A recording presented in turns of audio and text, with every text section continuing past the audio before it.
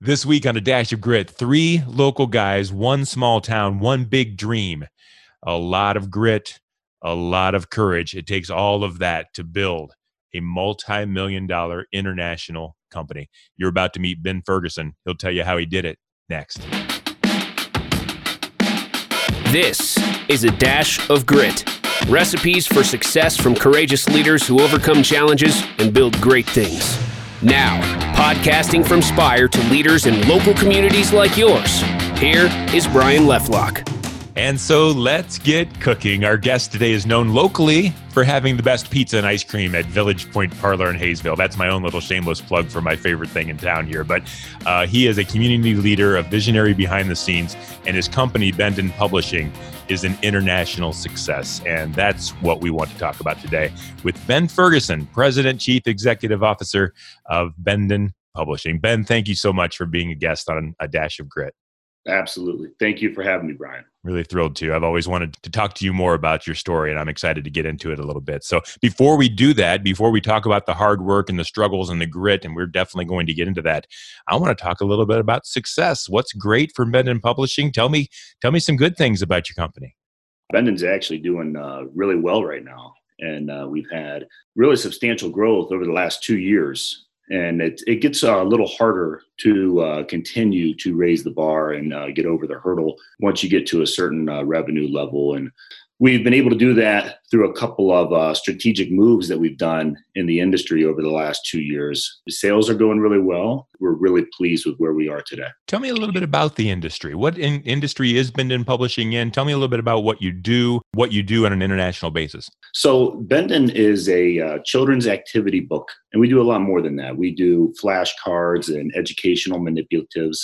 We do coloring activity books, story books, board books, kits and sets that would retail for up to $39.99. We sell across the board from Dollar General up to Costco.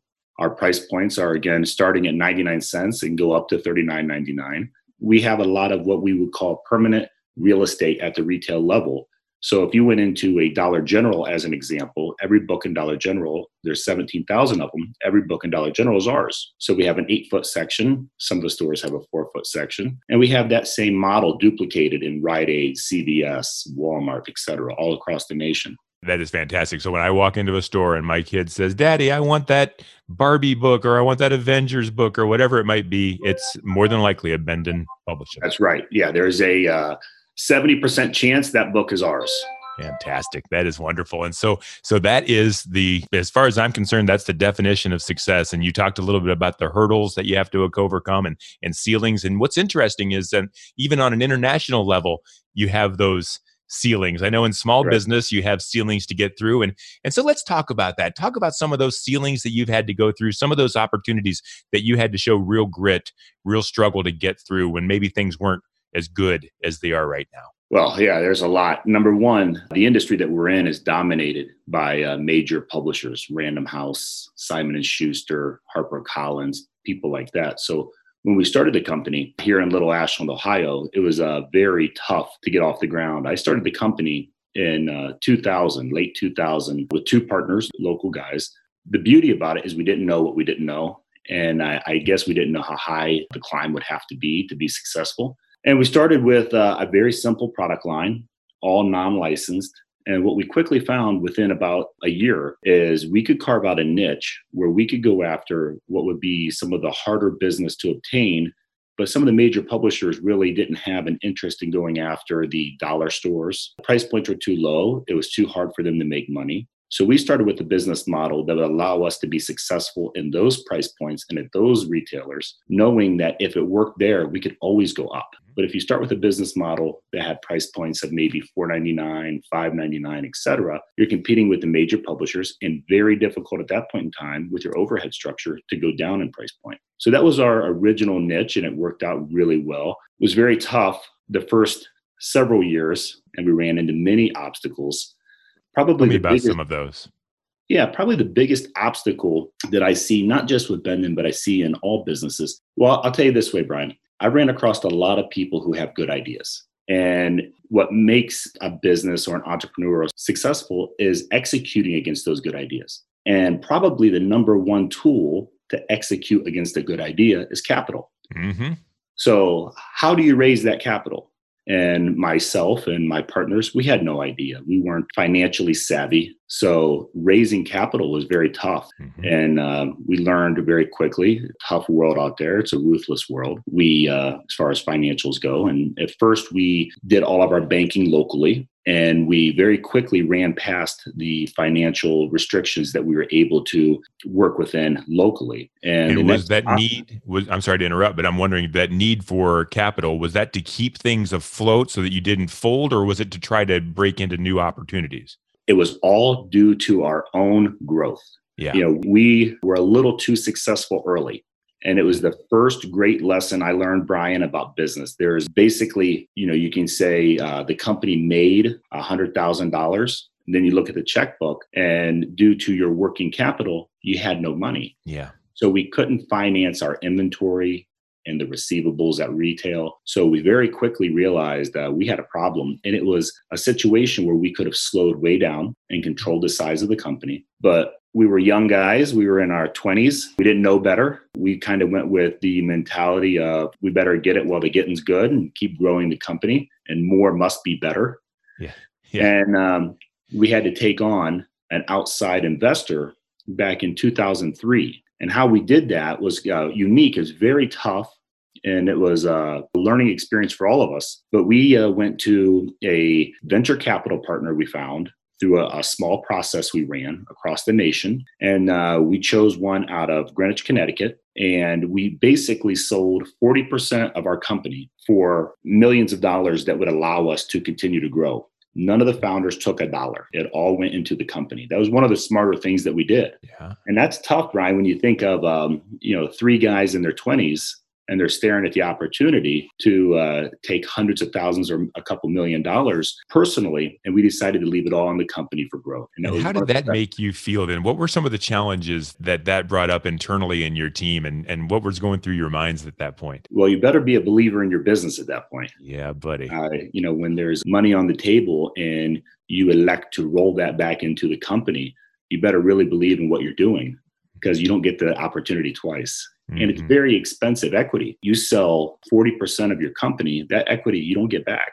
Okay. So it was tough. There was three of us. And I can tell you that the three weren't always aligned on exactly what to do. But That's what I was wondering.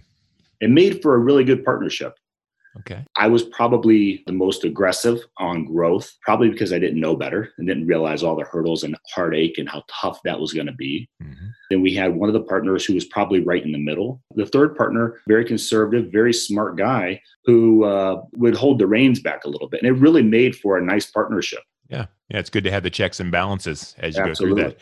So was there, when you put the money back in, did it just feel like full steam ahead, or did your family and friends say, "You're crazy. What are you doing?" Like, what was going through your minds then? Both things. Yeah.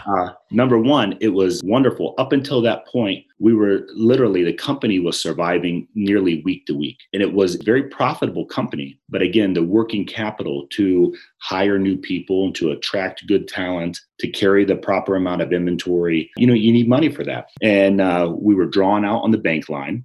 It wasn't that we were taking the money personally. We were just trying to finance the growth. So once we got that capital infusion, from a business standpoint, that was the real opportunity to do some of those things that we had been wanting to do. And that was to invest in people and to invest in inventory. So that part was wonderful. And that, quite frankly, that was a lot of fun. Mm-hmm. At the same point, when you bring in our venture capital partner, now it's not just the three of you, the three local guys that own the company. Now the hurdles got even higher. The stress level is through the roof. And that definitely takes a toll on you as a person and on your family. That part's very tough. Give me some examples of bringing that new partner in, having the money in, the opportunities to move forward. Give me some examples where maybe that caused you to do the wrong thing. You said, okay, full steam ahead. Oops, maybe we should have done this way, or maybe thoughts that you were having that maybe I'm not doing this right. Give me some feedback into that. Well, I'll be honest with you. I think that we were lucky and the timing was right. We were fortunate to make all the right decisions. And I mean that sincerely. We made all the right decisions. And I think having three partners with different views, we all got along. We didn't always agree, but we were partners. And we made decisions as a group, and that allowed us to quite often make the right decisions. Yeah. Where it was tough is now you're trying as hard as you can to raise the bar even higher. You have partners that are aggressive financial partners, and you're trying everything you can do. You're working incredibly long hours. You're traveling 5 days a week all over the nation and the world to try to grow the company. So really, the struggle came from a personal level. There's always a balance. And all three of us partners had young families, young kids. We're all very involved fathers and husbands, and wanted to be the greatest dads and husbands we could be. At the same point in time, you're driven as an entrepreneur and as a businessman, and you have a lot of financial stress now that you've done yourself. You just didn't realize you did it yourself, but you've continued to set the bar higher. And that was the real tough part at first. It's amazing that success and money, to many who don't have it, it looks like it's easy, awesome, the greatest thing in the world. And yet you're telling me that it actually can cause some issues on the other side that you really have to get past. Absolutely, without a doubt. Yeah. Without a doubt. Now, I can say, again, as far as the company goes, it was very successful. We were turning in 200% growth, 300% growth. And we went from 5 employees to 30 employees to 50 employees. And our sales quickly climbed over $50 million. And it was really the first time that I would say that the company was comfortable. I would say that the company was very financially sound. Mm-hmm. So, we were very fortunate that a lot of the decisions that we made, they proved to be the right decisions. And then what? So now you're growing and you're making these opportunities and you're making the right decisions. What was the next ceiling that you bumped your head into? Here's the problem when you get in the financial world of venture capital and private equity. It's a merry-go-round that just keeps going faster, and it makes it incredibly tough to get off. We sold the same 40% tranche of stock 3 years later from the venture capital partner to a private investment family office. The first guy made 3.5 times his money, or actually 4 times his money, and he was very successful and very happy. So now we got with more of a strategic investor and continued to grow the company. One of my partners said, this has been great. This is enough. There was no financial worries any longer for any 3 of us personally, and the company was in great shape. And he elected that was going to be enough, and he was going to move on. Mm-hmm. So now we're down to 2 original partners. We're still on that merry-go-round. So really, that's when things got fun in a lot of regards, because it opened up the world to new opportunities. One thing I'd always wanted to do was to grow via acquisition.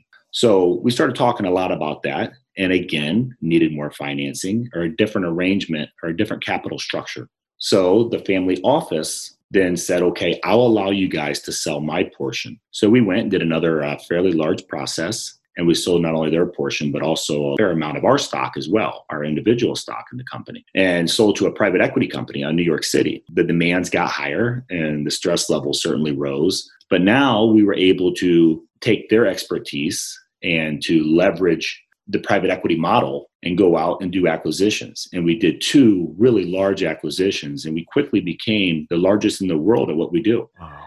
And our revenue shot close to $200 million.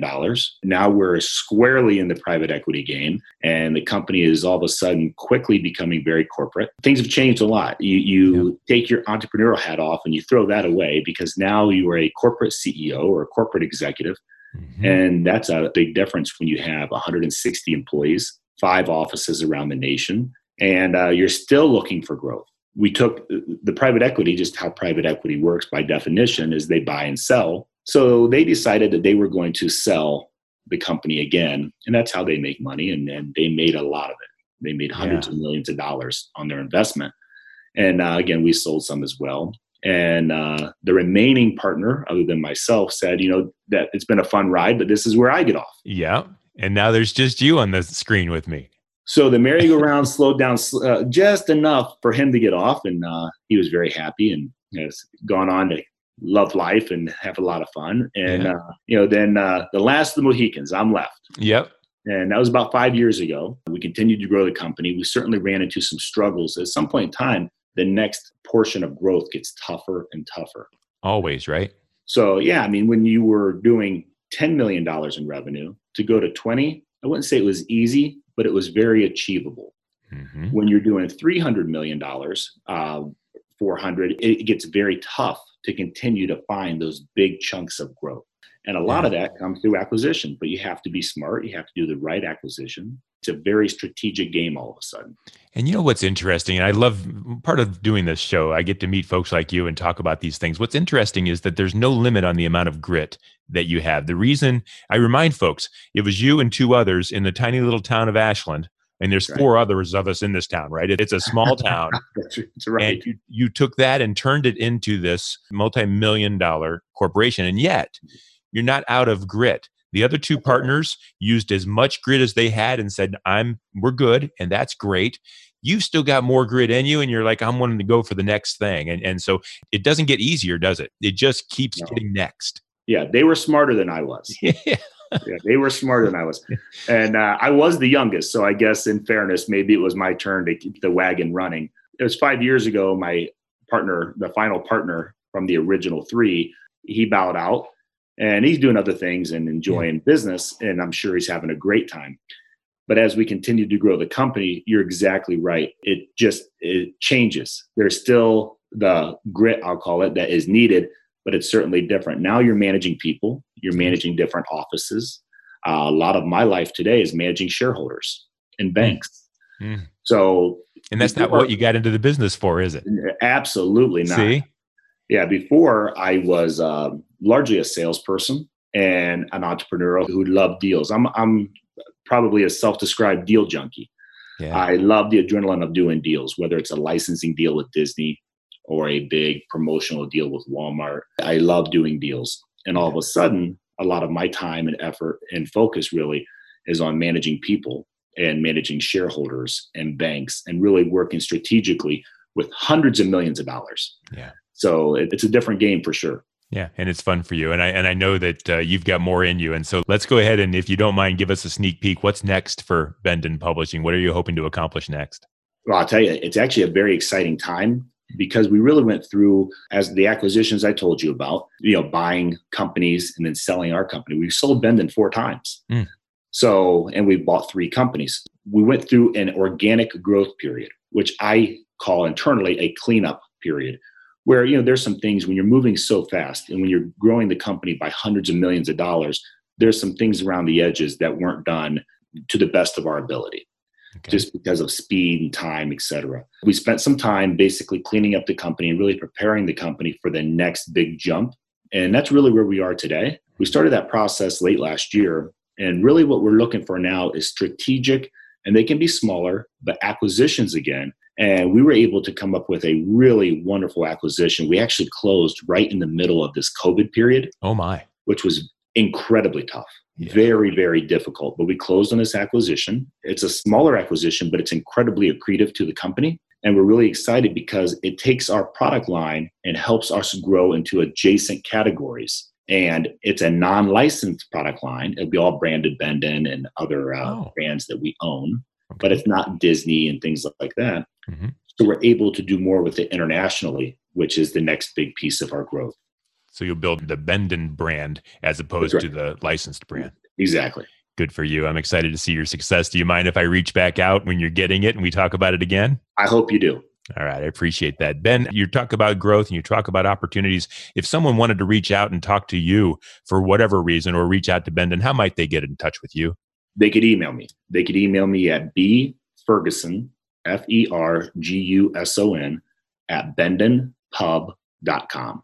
Fantastic. Thank you so much for being a part of this show, Ben. The grit that you've shown and your ability to be personal and real and the time you spent with me, which is so valuable, I greatly appreciate. You got it, Brian. Thank you for having me. Thank you so much, Ben. Appreciate it. Hey, very quickly, I want to let you know that Spire is the company that I work for and hopefully follow in the footsteps of Bendon Publishing as we move forward. But we are a team of marketers that help businesses like you, businesses like Bendon, businesses that are trying to grow, do so. And so if you need any information about marketing or any ways that we can help, please reach out and let us know. I am Brian Lefelock. I'm on LinkedIn. You'll find me there. Thank you to Ben Ferguson of Bendon Publishing. This has been a dash of grit. As you can tell, it's an acquired taste, and we look forward to talking to you the next time. This is A Dash of Grit, Recipes for success from courageous leaders who overcome challenges and build great things.